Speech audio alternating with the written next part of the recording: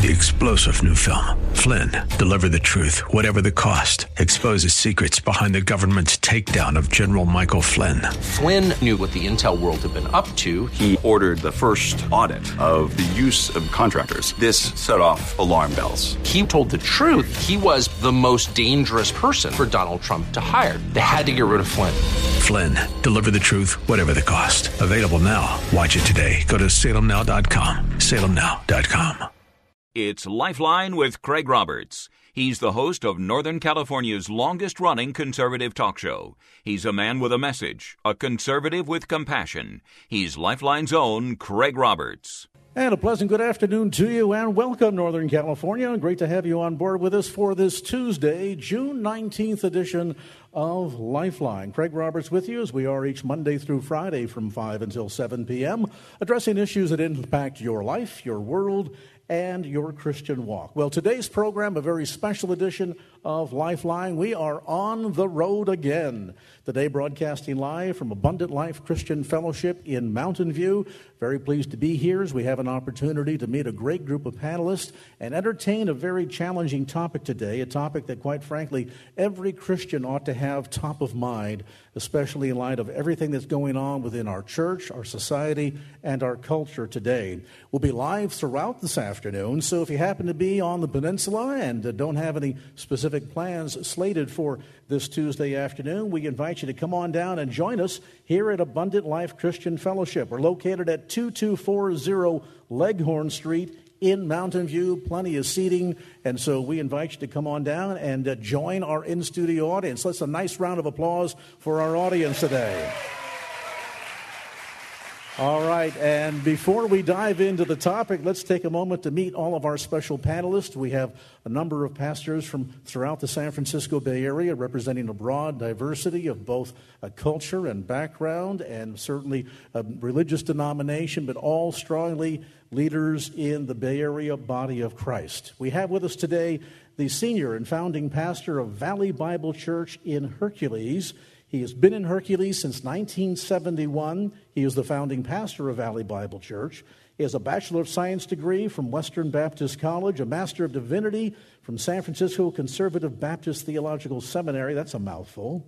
And he has his doctorate degree from Dallas Theological Seminary. Please welcome the host of Truth for Today, heard Monday through Friday at 5:30 a.m. for you early risers, and Sundays at 8:30 a.m. on KFAX, the senior pastor of Valley Bible Church. Please welcome Dr. Phil Howard.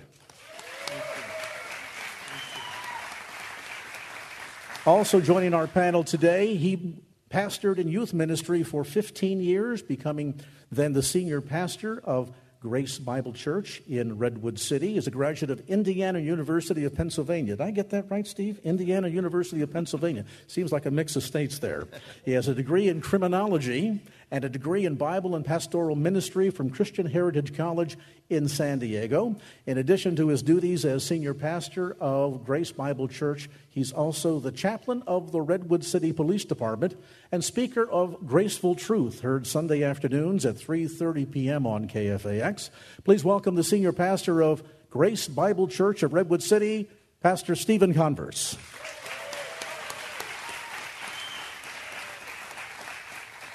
Also with us today, helping to answer the question, can you be a Raiders fan and a Christian?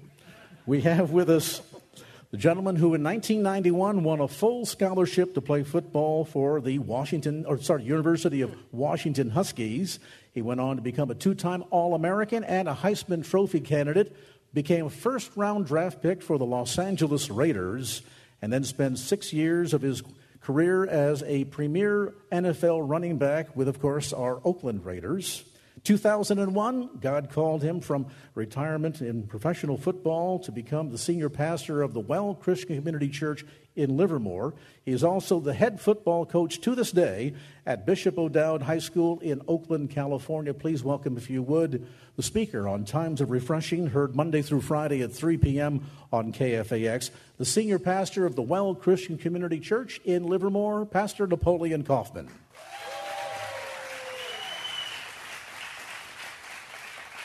And finally, certainly to part of this crowd here this afternoon, this gentleman needs no real formal introduction, but I'm going to give it to him anyway because he's a nice guy.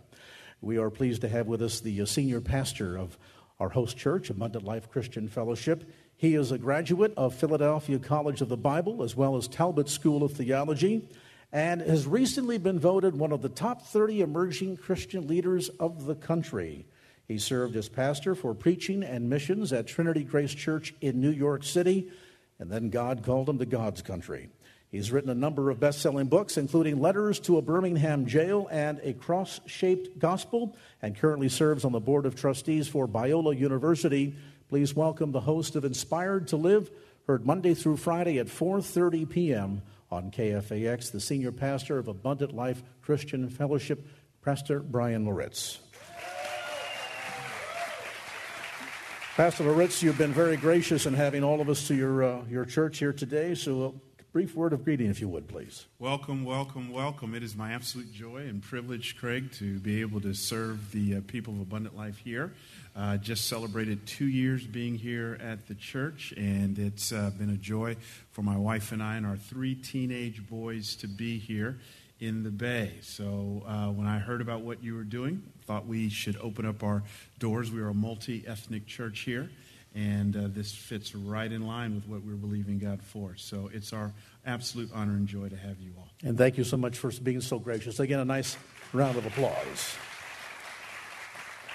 As we lead into our topic today, a recent nationwide survey completed by the Barna Research Group determined, and listen to this carefully, determined that only 4% of Americans hold a biblical or Christian worldview. More specifically, of those respondents who identified as either born-again or evangelical believers, the results were a dismal 9%. That means if you're in a room with 100 Christians, only 9 of you believe in the Bible as the basis for a worldview. Now, although most people certainly own a Bible and know some of its content, sadly, this research has uncovered that most Americans today have little, if any, idea how to integrate core biblical principles to form a unified and meaningful response to the challenges and opportunities of life. What does that look like? Well, it deals with every topic you can imagine today, a lot of it that makes the headline news every evening. The issues that we talk about or debate over the water cooler at work, or talk about in circles of friends over dinner, or perhaps after Sunday school on a given Sunday morning when we talk about politics. Is God a Republican or a Democrat, or does he really care? The topic of immigration certainly is a very hot one that we're dealing with today. Transgenderism, dealing with issues of drug use, legalization of marijuana, as we have here in California, the environment, then other topics like abortion or God's design for marriage. Ultimately, we've also seen another big struggle, and that is the arena of dealing with race in our nation today. Martin Luther King made the observation many, many years ago that America was no more divided than she is at 11 o'clock Sunday morning. Well, I know that certainly is not true for many of the churches represented by the gentleman on our dais today, and certainly not true of many of the churches in the San Francisco Bay Area. Nevertheless, though, it's clear to see that the issue of race is one that continues to divide us. So all of these topics and more go into that bigger question of what exactly is a Christian worldview, why do I need one, how do I get one, and then what do I do with it once I've developed it? Let me start first, if I can, with Pastor Napoleon Kaufman on this broader question. Pastor Kaufman, Christian worldview. So we're looking at what the Bible has to say, God's direction on many of the topics I just touched on a moment ago, the hotbed issues of today. Even if I've developed a Christian worldview, is it going to make any difference? And if so, why so? Well, I mean, obviously, if you're, and when I think about Christian worldview, I think of seeing the world through God's view, seeing the world with God's lenses. And I think that's important for all of us. It's like when it comes to what the world is really about and just life in general, are we really getting God's opinion about what we see? And so for me, obviously, when we begin to see things the way that God sees them, then it's going to help us to properly navigate through this life. It's going to help us to have, in some words, in some ways, a little bit more joy and peace. It's going to help us to have the right perspective with what we see, but there's no way that we can really begin to see the world the right way without tapping into God, and that happens through getting into His Word and really getting His perspective on things and in life. And that's going to help us in life. Pastor Steve Converse, a question for you along those same lines. In addition to helping us get through life, as Pastor Napoleon is suggesting, what about this issue of our witness? A lot of Christians tend to be sort of closet Christians. We're reticent sometimes to be bold in our faith because we think somebody might be embarrassed by it, or we don't want to, quote unquote, force our beliefs on somebody else. But what of that bigger issue of the integration of faith, sharing our faith with others, having a bold Christian testimony and Christian worldview? Do the two go hand in hand? I think you have to understand that a biblical worldview would be one, as Napoleon said, that sees the world through God's eyes. It's one that's founded, it's rooted in God's truth to us, right? The Bible. You have to start there. If you don't start there, we don't have anywhere else to go. And so when we start with the solid foundation of Scripture as believers, then that opens up the door to speak our faith in a bold way, because we know that we're standing on the truth of God. We're not standing on the latest fad in our society or what might be politically correct. And I think as far as evangelism goes, there's no better way to speak truth into people's lives than to share the glorious gospel of Christ. That He came down to this earth, that He died on a cross, that He was raised the third day.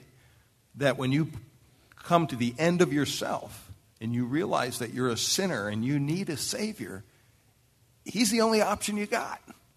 Now, politically correctness doesn't add into that, because that doesn't sound politically correct. Are you saying there's only one way to heaven? Yes. But the reason I'm saying that is because that's what God's Word says. And so it directly affects the way we evangelize.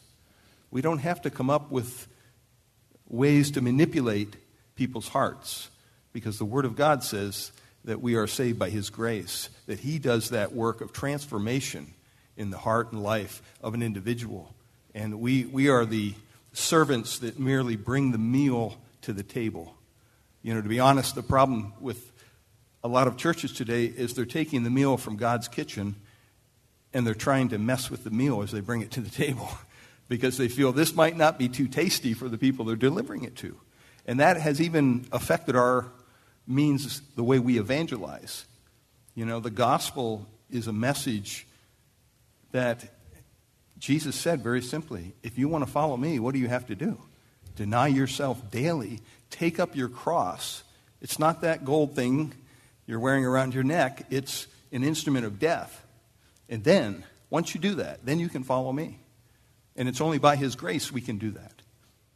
Pastor Phil Howard, these statistics coming out from George Barna suggesting that the numbers of Christians that have a Christian worldview are clearly on a steady decline, suggesting that at one time they were much higher than they are today. From your view, as a pastor of many years, what do we attribute then, this severe, stunning slippage, where even Christians themselves, let alone folks outside that are just familiar with the Judeo-Christian ethic in America, but the evangelical church in specific, what do we attribute then this alarming decline in Christians understanding, embracing, and living by a Christian worldview?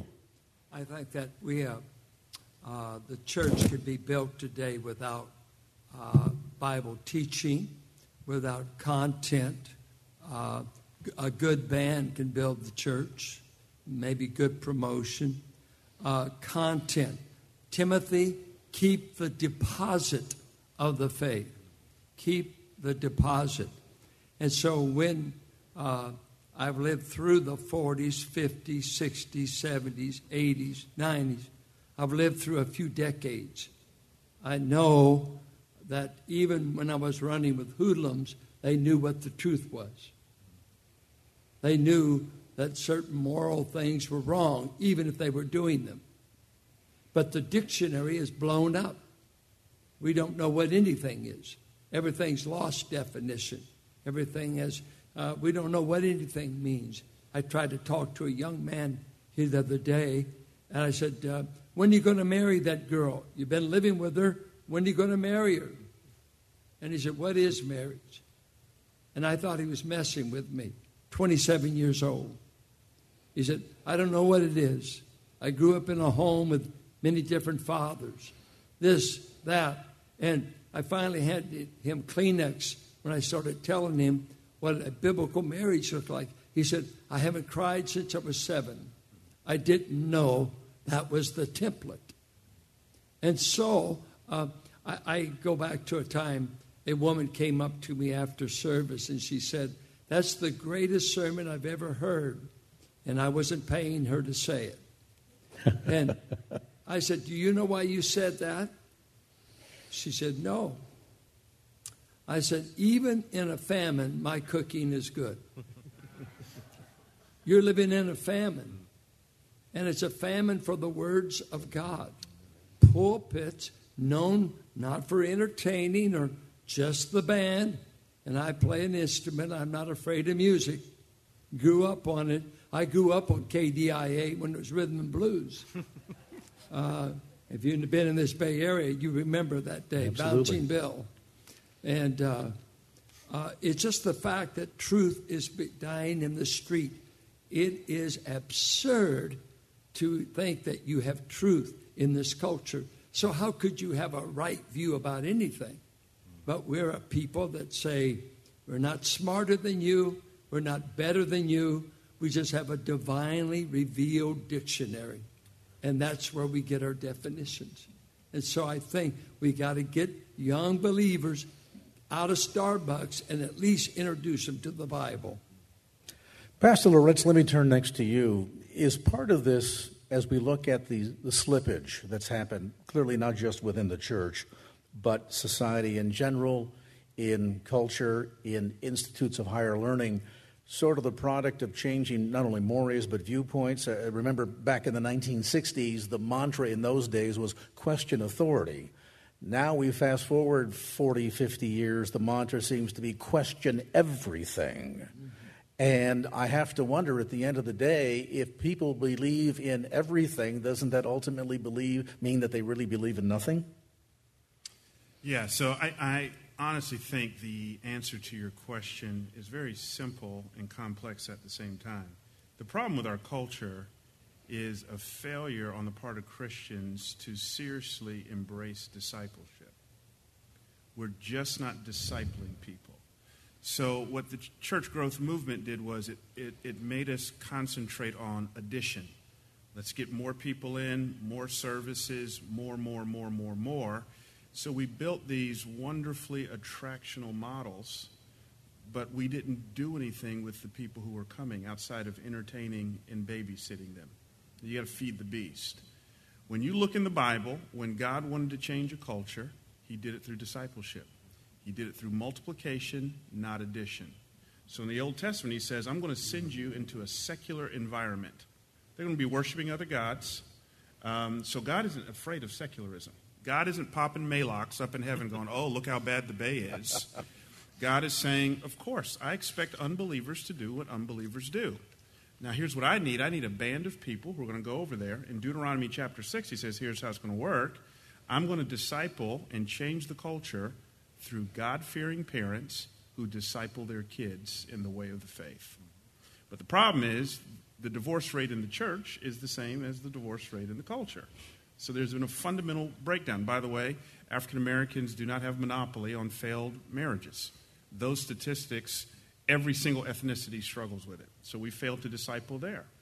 The latest statistics say only 1% of all Christians have actually made a disciple, have actually produced a reproducing follower of Jesus Christ. So what that means is now I've got a different model of church. Instead of an attractional model, I need to have an equipping model. So that I come to church not to get entertained, but I come to get what I need to be a faithful ambassador of Christ on my street, on my job. You know, tomorrow I'm going to my son's basketball practice. I've been sharing Christ with his 2 coaches.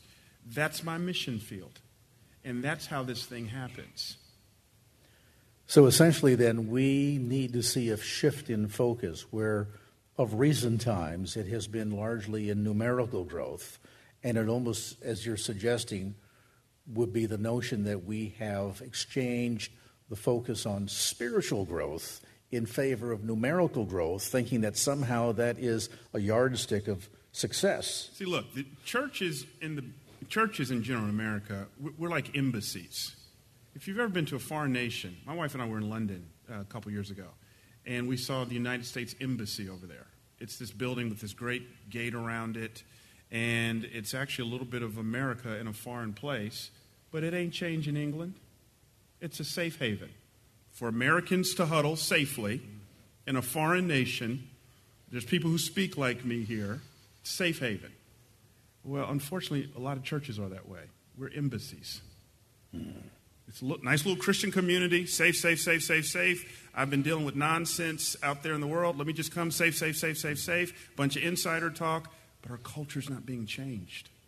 So we've got to switch from an embassy mentality to a wartime mentality, a huddle mentality, where we huddle to get what we need to put the play in motion against a culture who is against us. Napoleon Kaufman, is there the notion here then, to pick up on what Pastor Loritz is saying, that we have looked at this as the notion that inside of these four walls is where church happens, and the only place that church happens. And when we leave these doors, we go back to our schools, our homes, our factories, our jobs, to do whatever it is we do, but we don't become the church again until we cross that threshold at 10:39 or 10:59 Sunday morning. Well, you know, it's I just kind of chuckle when I'm listening to Pastor talk about this, because the first thing that comes to my mind is, you know, we spend so much time teaching Christians about life and how to get a better life and how to receive new life, but we haven't spent enough time talking to them about death and how to be an effective Christian. You've got to die to yourself. You got to die to your wants. You got to die to everything that you thought you wanted to be and do and all those things, and then accept Christ's life and his life for you. And when we really love, it makes us selfless. When we really find love, our love for God and a love for people, it makes us selfless. It makes us want to now overcome all of our insecurities, our fears, our prides, our wants, our needs, and it causes us to want to extend ourselves and to go out and help somebody else.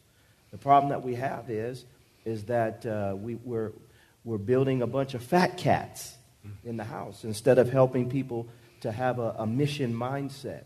So we, like the heart, we gather, but then we scatter. We gather, but then we scatter. Well, in order to scatter and do it effectively, I've got to die to myself. I got to be willing to give of myself and not just sit in the pews and receive. You know, knowledge puffs up. You know, love is what causes us to edify and get out and help other people. And I think that's one of the problems that we have in church nowadays. It's not hard to draw a crowd. I played in front of stadiums full of 100,000 people. I played in 2 Rose Bowls, 100,000 people twice. It's not hard to gather a crowd. You know, you gather crowds. Churches can gather crowds. But just like Pastor Brian said, are we making disciples? And are these disciples really bought into the fact that if you're going to follow Jesus, you got to die to yourself? It's not just about you. It's about him, and it's about the kingdom, and it's about going out and reaching somebody, and then once you've reached them, help them get cleaned up. Help them get off drugs. Help them go through the process of discipleship so that they really become converted. And at the end of the day, precisely to your point, if it's all about simply a numbers game, then we could say that, you know what, based on the average church size in the Bay Area, this church will be considered a mega church compared to others, certainly. You might say, well, in that case, then, if it's a numbers game, Al Davis is a more successful pastor than anybody else in town, right? Yeah, well, bless his soul, Al is dead now.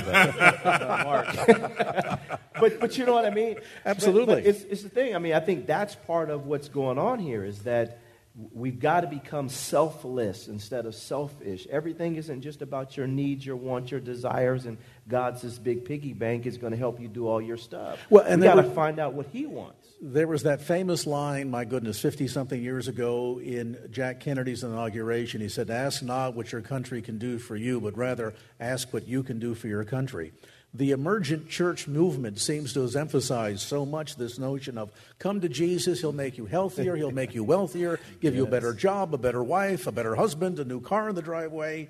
And none of it is about Christ crucified, our offense. It's almost as if we've begun to preach a bloodless gospel. I know some people recoil and think, oh, my goodness, the cross. That's okay if you wear it around your neck, but let's not talk about the suffering of Christ on the cross. And yet, Dr. Phil Howard, the reality is that we take the blood out, we begin to buy into this notion, as Pastor Kaufman is suggesting, that it's all about me instead of all about him. Amen. Then maybe it's no wonder that the church today has become very ineffective at addressing a lot of the issues that we're going to be talking about this afternoon, because all the power, the fire is gone. Absolutely. It's you just take the subject. I had to go to seminary before I was ever introduced to who God was. I never studied his attributes, his essence, his nature, his plan. No, I never hardly learned anything in church. You didn't go to church. You went to church to feel, not to learn. And I grew up on that, and I had to go to school and pay tuition to get what I should have been taught in a church. But it's just this whole idea. It's hard to try to sell God to people. Try to convince them that God is worth it. And most people, who is he? What's his distinctive characteristics? That kind of teaching you, everything's felt needs. And to your point, maybe part of the problem is that for a lot of people, if the closest thing they've ever seen to God or a Christian is what a lot of people pass off as Christians, no wonder it's hard to sell him. People look at that and say, if that's who God is, if that's what Jesus is like, I want nothing to do with him. Well, just being in the vocation of a preacher alone, it is a rather dangerous vocation. They've killed many of us in the first century. And then today, every scandal, we're looking to see if there's a preacher involved. And could we please cut out this hero worship of preachers and get them to God? God, there could be all, that's one thing I think. Starting a church with a bunch of hippie kids, I didn't have to prove that I was somebody else. I grew up in the neighborhood, and I started out, the biggest sinner in the place is me. I grew up on these streets. I'm not here to convince you I'm the holiest man in town. Because Paul said, when I come to town, 1 Timothy 1, I'm a living example of mercy and the long-suffering of God. So come, and you won't hear perfect men preach. You'll hear forgiven men preach. Forgiven men who've tasted of the grace of God and can't get over it. And we don't get a commission if we get an extra 100 in here. No, it's just simply the Word, the Spirit. Does Jesus know how to build a church? Amen. Last I read, he's building it. And he's using some poor tools. Even a donkey bore the Son of God into Jerusalem. So there's room for us. Amen. All right, we're going to pause on that point. If you've just tuned in, live on location today, it is Lifeline on the Road. We're talking about what is a Christian worldview. We're here on location at Abundant Life Christian Fellowship, located at 2440 Leghorn Street in Mountain View. We'll be here live until 7 o'clock tonight. So if you're listening to this and you happen to be stuck in traffic on the 101 or the 280, hey, why don't you make the cross over and come on down to Abundant Life Christian Fellowship. We invite you to be a part of our studio audience. Okay, here at 5:34, we're a bit late, so let's get caught up on a little bit of traffic. Head over to the KFAX Traffic Center. We'll say good afternoon to Michael Bennett. Michael, how are we doing out there? And now back to Lifeline with Craig Roberts. All right, we are back, and thank you so much for hanging around through the break as we continue on this special Tuesday edition of Lifeline. Live on location today from Abundant Life Christian Fellowship. We invite you to come on down. If you can join us tonight, you're certainly welcome. We'll be here live until 7 o'clock and entertaining comments and questions for our panel, certainly along with our callers, and diving into this topic of what is a Christian worldview? Why do I need one? How do I get one? Once I have it, how can it be used to impact my sphere of influence? Abundant Life Christian Fellowship, located at 2440 Leghorn Street in Mountain View. You can check out information, by the way, online at alcf.net. Great group of panelists with us here this afternoon. We have the senior pastor of Valley Bible Church in Hercules, Dr. Phil Howard, host of Truth for Today. Pastor Napoleon Kaufman from the Well Christian Community in Livermore, host of Times of Refreshing. Of course, Stephen Converse, senior pastor at Grace Bible Church in Redwood City, host of Graceful Truth, and our host pastor, the senior pastor of Abundant Life Christian Fellowship and speaker on Inspired to Live, Pastor Brian Loritz. Gentlemen, let's come back to this topic. We've been dealing with the issue of some of the challenges faced by the church, and some of it I think we've heard talked about, a weakness in dealing with the tough issues from the pulpit, focusing more on how to feel better and what Christianity can do for us as opposed to what we should be doing for the Lord, and understanding the importance of what it means to serve Jesus Christ. Also the notion of a little bit of, shall we say, biblical illiteracy that perhaps has crept into the church. In some of the arenas in which this Christian worldview seems to be failing us, certainly dives into one of the big hot topics that we're dealing with today, and that has been the matter of race relations. And I want to touch on this for a few moments here with our group of panelists, because it's a vital topic that if we as the church can't get along here on earth, what does that say to those on the outside looking in? Certainly we know that heaven is going to be cross-cultural, cross-ethnic, cross-denominational. In fact, at the end of the day, I think the only people that are going to be in heaven will be those that have been washed of the blood of the Lamb. Nobody's going to stop you amen? Nobody's going to stop you at the gate and say, can I see your membership card, and have you paid your tithe to the church recently? If not, we're not going to let you in. It doesn't work that way, right? It's all about our relationship with Him and what He has done for us. The challenge is that we're looking at a world today that seems to be focusing on so many of our differences. What an amazing impact, and let me start with Pastor Brian Loritz, what an amazing impact we could have on the world if the church, to a greater degree, and I realize that there are exceptions, including this congregation here, but if the church could do a better job of demonstrating what being colorblind is all about.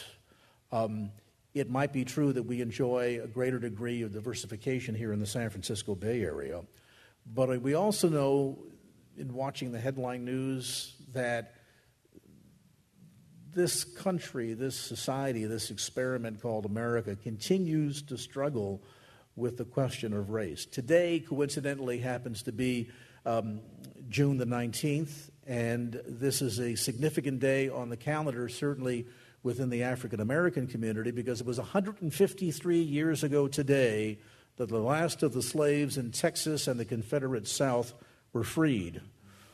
And as much as we mark that date today, you see a little bit of it on the news, but not a lot. Quite frankly, a lot of folks, certainly within the white community or Latino community or Asian community, know nothing about the significance of this day. And it could be argued, I think, successfully by a lot of African Americans today that say, yeah, and while there's historical significance to a day like this, there are degrees to which the African American community yet today feels like they are enslaved. Maybe not as it was in times of old, but enslaved in the sense that there is cultural, institutional, educational, economic slavery still taking place.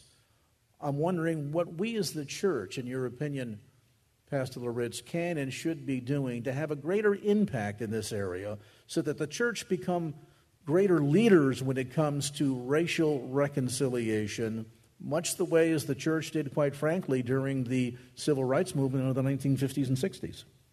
Yes. So I would say, one, we need more multi-ethnic churches. Right now, the latest statistics, only about 10% of all churches are multi-ethnic. That is, they reach what sociologists call the 80-20 benchmark. And what that pretty much says is you're only multi-ethnic when no one ethnic group makes up more than 80% of your total population. Now, in order for that to happen, I want to offer a different perspective. I don't think God calls us to be colorblind. I think I understand what you mean by that word. Paul does say, look, let's not regard anyone according to the flesh. That is, let's not add value or detract value from a person based on their ethnicity. But look, if I understand Psalm 139, I'm fearfully and wonderfully made, and that's just not my personality. That's all of me, including my ethnicity. In the Bible, there's ethnic distinction all throughout the Bible. Moses marries a Cushite woman. Daniel is a Jew in the midst of a Gentile society. In fact, John said, when I looked up into heaven, I saw people from every nation, tribe, and tongue. Now, how would you know on sight that there's differences among every nation, tribe, and tongue unless you actually saw color? See, race has so done a number on us in America that we've kind of put it in this category of evil, when if there's going to be ethnic differences in heaven, but that's not the focus, Jesus is, then that tells me ethnicity is not a fruit of the fall. So the church exists to redeem what the enemy has tried to steal. And so what we've got to do now, thank you for the 10 of you who clapped, is we need to have Jesus in the middle of it all, and yet create an environment where we are able to celebrate and lament with people throughout their experiences. And I think the best place to work that out is the multi-ethnic church. So are you suggesting to a degree then that it's not, as you point out, ethnicity is not a fruit of the fall, and I think you're bang on that observation. We've often tried or seen this push that would suggest we need to be colorblind, we need to ignore our differences. Are you suggesting that maybe the opposite ought to be true, that instead we should be celebrating, embracing, learning from, and seeing how our differences together make us bigger, broader, stronger? Absolutely. Absolutely. That's exactly what I'm saying. So I think the church should be a place of comprehensive discipleship, where both my spirit is being discipled, but also my ethnic context is being discipled. In other words, how do I follow Jesus as a Christian who has also been made redemptively black, where I subjugate my blackness to my Jesusness? I don't eradicate it. I don't idolize it. I put it in its proper place. So, for example, when my wife and I were engaged and we were looking for the place we would live after we were married, we were living in Southern California at the time. And I, as a black man, go to this one apartment that happens to be owned by this white lady. And the white lady says, I said, well, how much do I need to give you up front? I love the apartment. She looks at me and she says, I need 6 months rent up front. Ooh. And I say to myself, that's strange. So my wife, who happens to be half Irish and half Mexican, all fine, by the way, I said, you know what? Why don't you go back to the same apartment, talk to the same lady without me? I want to know what this lady would tell you. So she goes back, and the lady tells her, just give me first and last month rent. Now I'm lamenting and grieving. Where do I go to work that out? I think it's the Church of Jesus Christ. I think brothers and sisters, but if the brothers and sisters in the church subscribe to a colorblind ethic, what are they going to do? They're going to dismiss my experience. So the church should be a place of healing. That's what I believe. Pastor Coffin, please. I wanted to comment on this because, in my own personal experience, obviously I've had the privilege of being in a lot of different situations, stadiums and church and all this stuff. And obviously I think that racism is a heart condition, and it is a learned behavior. I'm the head football coach for Bishop O'Dowd High School, and I have a multi-ethnic team, and these kids, it's amazing how these kids just love each other. And these young men are not tripping off everybody's color. But the place that I learned racism at, and where I saw racism the most, was from my grandfather, who hated white people, and he hated Hispanics. And he would come home and he would call them names. And I really never understood that, because I had so many friends on my football team and at school that were of different ethnicities, and I loved them. But my experience of learning about racism was not just from the opposite color. It was from my own color.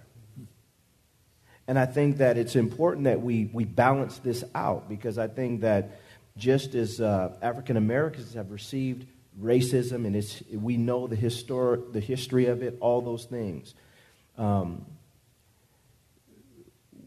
we are sadly mistaken if we assume that racism is just a color thing. It's a heart thing.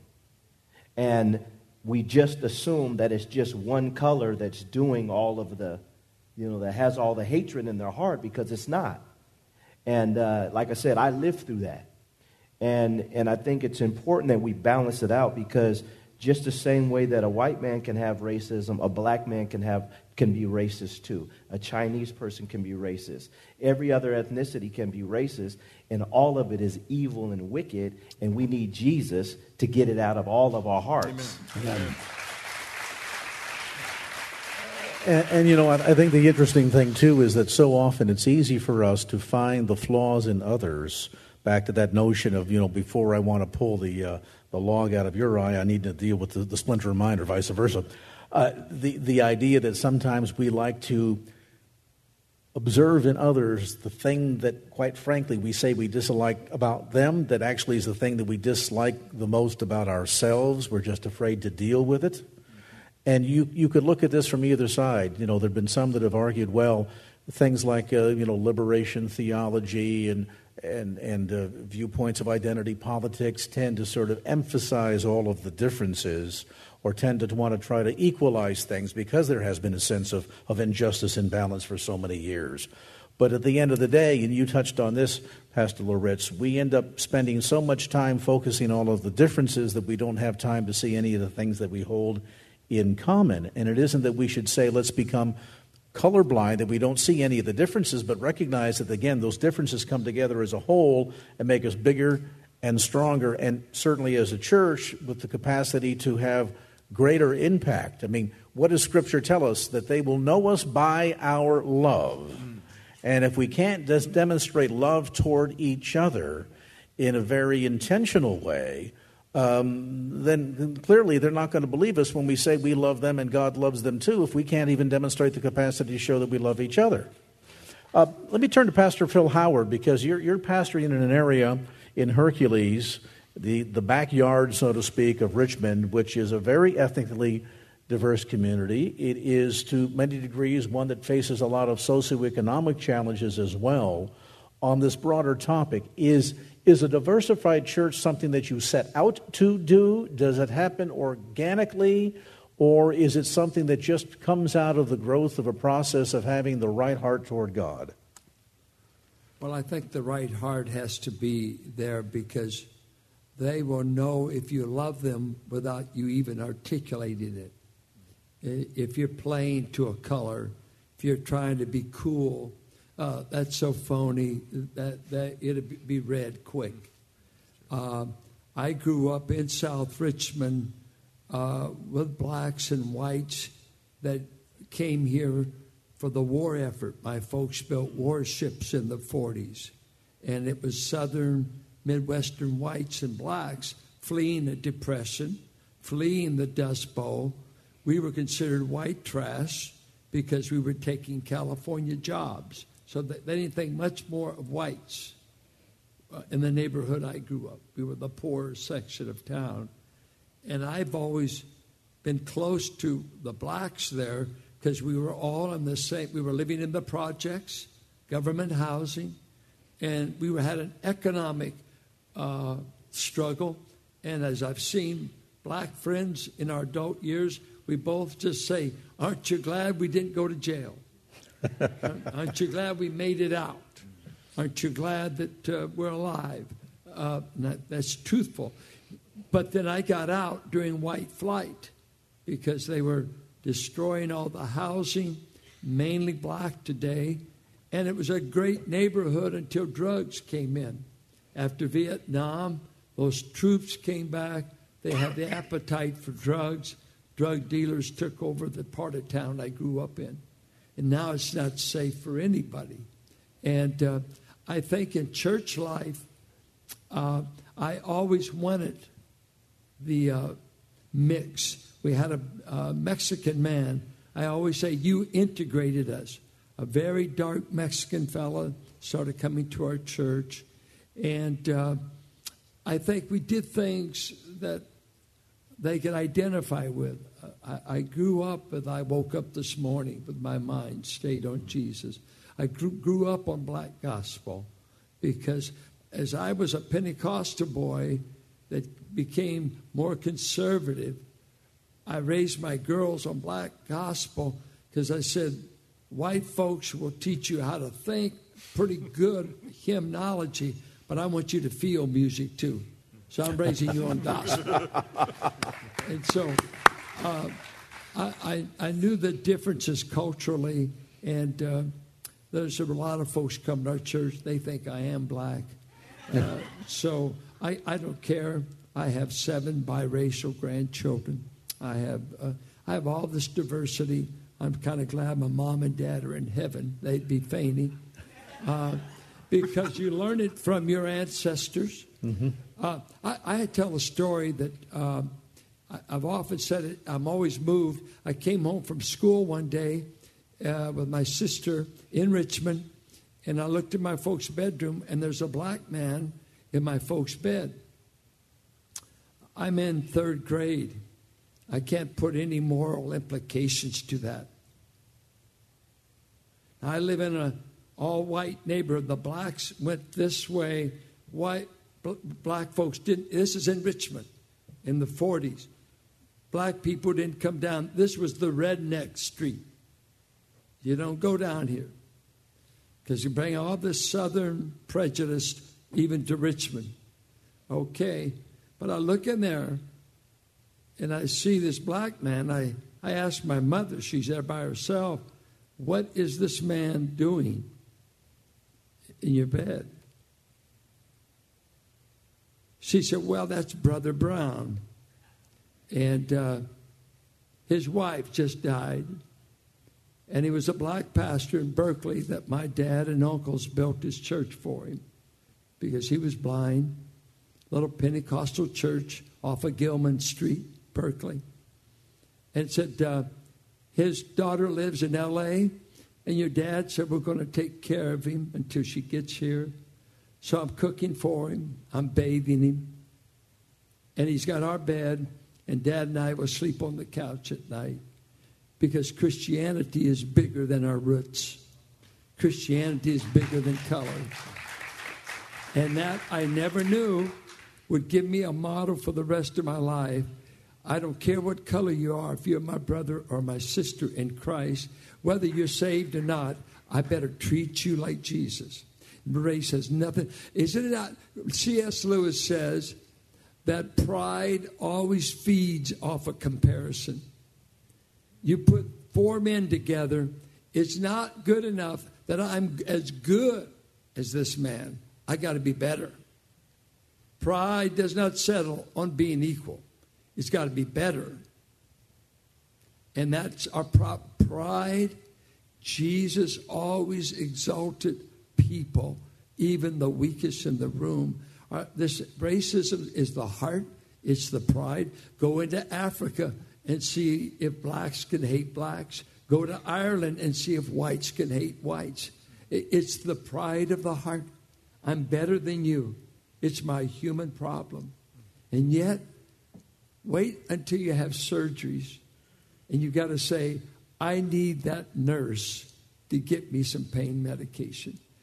Americans don't think we need anybody. We're as long as you got money and education, you're an independent, bratty bunch. I don't need anybody. And yet, in the human family, we are desperately interdependent regardless of color. We need each other. Amen. You know, one of the thoughts on his point, and I want to have Steve Converse comment on this before we take a time out, and that is the notion that, and Phil, you kind of touched on the idea that some of what allowed you to get along in that racially diverse neighborhood was the commonality of the equal suffering. Coming in from the Midwest, the height of the Great Depression, war broke out, a lot of the Liberty ships were built in the port of Richmond, and so folks from across the country, desperate to find work, came like a magnet to the city of Richmond. And it was a whole variety of colors, as Phil points out. What allowed them to reside side by side and get along together and work in the shipyards together was the equal pain, the equal suffering. And we say, okay, well, there's an example there, but to the broader degree, wow. If we have a problem with race and color, I'm going to suggest that it also is indicative of a problem with our own relationship with God himself. And I say that because if we can see each other in man's fallen condition, that the heart of man is evil and desperately wicked, that we have all sinned and fallen short of the glory of God, that no man can be righteous in his own sense of worth or well-being, and we all see the depravity of the heart condition, then we're all in this together. Then suddenly I can be equally compassionate no matter what the background is, because I see you as I see myself held up to the mirror of Jesus Christ as an individual that's in need of salvation, that's in need of a Savior. Yeah, I think that racism is the result of a sinful heart, as the panelists have already said. But I also think that if we have a church, and in the Bay Area, what church is not multi-ethnic? The Bible says that Jesus Christ will build his church. So if I'm a white pastor in the middle of Montana, out in the middle of nowhere, and I have an all-white congregation, that doesn't make me any less part of the church than a brother that's pastoring an all multi-ethnic church in a different part of the world. See, we bought into this lie. Satan is a deceiver. And so we've gone after the whole racism issue with kind of a worldly mindset, thinking somehow we have to fix this. Well, I have a simple message. We're not going to fix it. It's not going to be fixed this side of glory.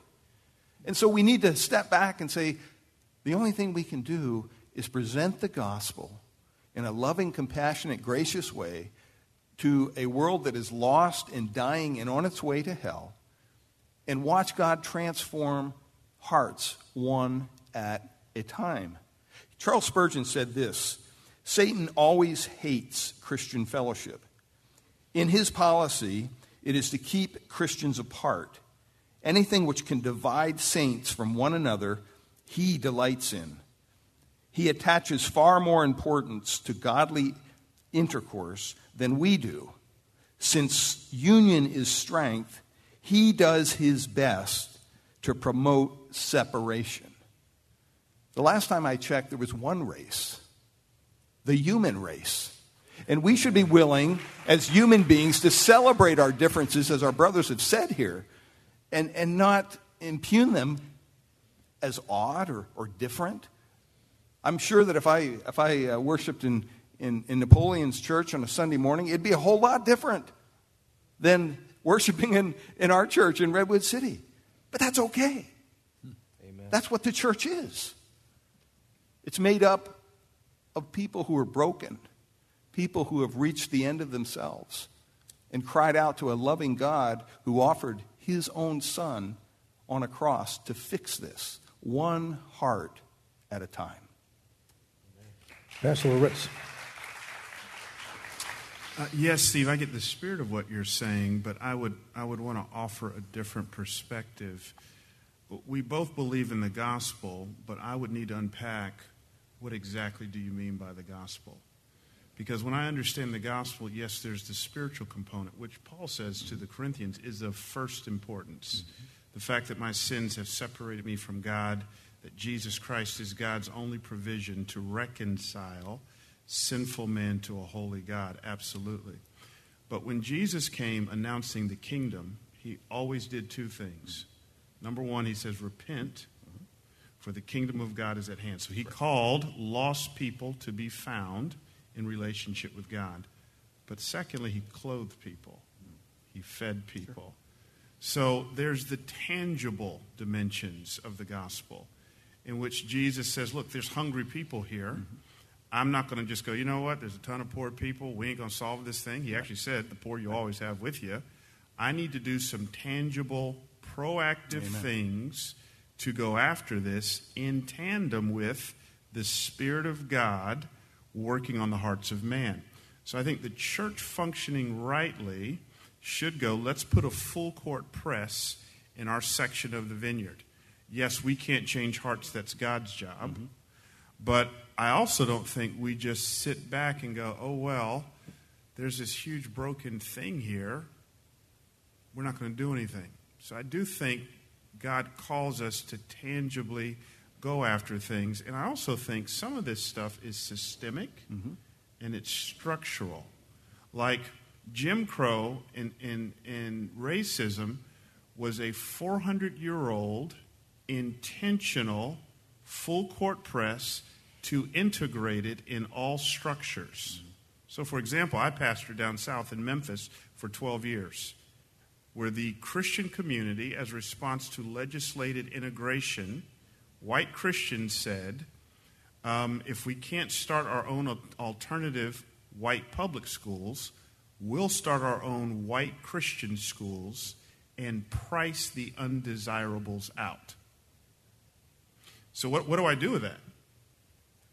That's called sin. I know, but do I just sit back and go, man, that's just awful? Let's just each one reach their hearts. No, you confront it. I think it was Martin Luther King who said, our lives begin to end, I think I have the quote right, when we become silent about things that matter. Yeah. Is that correct? For too long, I think, the church has been silent on things like this. You know, we viewed our four walls, we huddle together, and then we leave and we come back the next week and we huddle together. And I think the reason that is true is because Satan has sold us a lie. And the lie is simply this, that outside these four walls, that's the enemy. Don't have anything to do with the enemy. Just huddle together as Christians, and everything will be okay. And I hear exactly what you're saying, brother. It's time the church stops viewing the world as the enemy and views them as victims of the enemy, and we put on our spiritual warfare and get things done in the name of Christ, in the power of Christ, in the power of the gospel. I'm just acknowledging that racism does exist. To say that it doesn't, you would have to be pretty naive. Now, do I come from a background where I've experienced that? No. And I can't even understand some of the issues that our black brothers and sisters have gone through in their upbringing, in their lives. But the one thing I do know is that I can reach out to them in Christ with the gospel. And once they respond affirmatively to the gospel, then I know that we are one in Christ.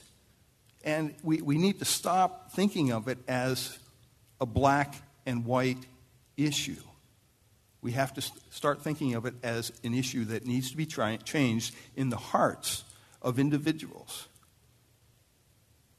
You know, one thing I think that is we need to be reminded, we talk about racism, there's more than white, black ethnicity. That's right. How do you feel about Asians? I grew up with black people. I feel kindred. But Richmond didn't have many Chinese. And all of a sudden I was saying, what are they doing in town? Hey, I don't need a Chinese restaurant. I want some gravy and biscuits. you know, because I grew up with black people, white people, and hardly no Mexicans, if you can believe it, in the 50s. And we were black and white. And now you bring in these Mexican people. I had to start all over accepting them. And so I think sometimes we always pose this argument, it's just the white folks and the black folks. How are we doing towards folks? Amen. no matter the ethnicity. Well, and this is an issue maybe we can pick up after the break, because there's also this bigger looming question regarding the whole matter of immigration in this country today. And it's easy, I've noticed, for folks to move into that comfortable arena of the rule of law, and we can't be a nation unless we're a nation of borders. And as we begin to sort of drill down into our sense of righteousness over protecting the borders, we have no idea what the perspective is in terms of how that is being heard by the Latino community that is simply coming to the United States, albeit illegally, but coming across the border because they recognize this nation as a beacon of hope and opportunity. We'll dive more into this and other topics. Our live pastors panel taking place today at Abundant Life Christian Fellowship, located at 2440 Leghorn Street in Mountain View. We'll be live until 7 o'clock tonight. We invite you to come on down and join us. Right now, we're going to take a brief time out, get you updated on some traffic here. We're a bit late, so it's 6:09. Let's see what's happening out there on this Tuesday ride home. Michael Bennett, what's up? 3-star General Michael J. Flynn, head of the Pentagon Intelligence Agency, knew all the government's dirty secrets. He was one of the most respected generals in the military. Flynn knew what the intel world had been up to. He understood its funding. He ordered the first audit of the use of contractors. This set off alarm bells. The explosive new documentary, Flynn, Deliver the Truth, Whatever the Cost, uncovers the facts behind this scandal. Flynn told the truth. He was the most dangerous person for Donald Trump to hire. I find out the worst enemy that I'm going to face in my life is right here in America. They took my assessment and they wanted me to change it. And I was like, I'm not changing it. They had to get rid of Flynn. With in-depth interviews, archival footage, and never-before-seen personal records of the man behind the headlines. I just felt like I was drowning. Flynn, Deliver the Truth, Whatever the Cost. Available now. Watch it today. Go to salemnow.com. salemnow.com.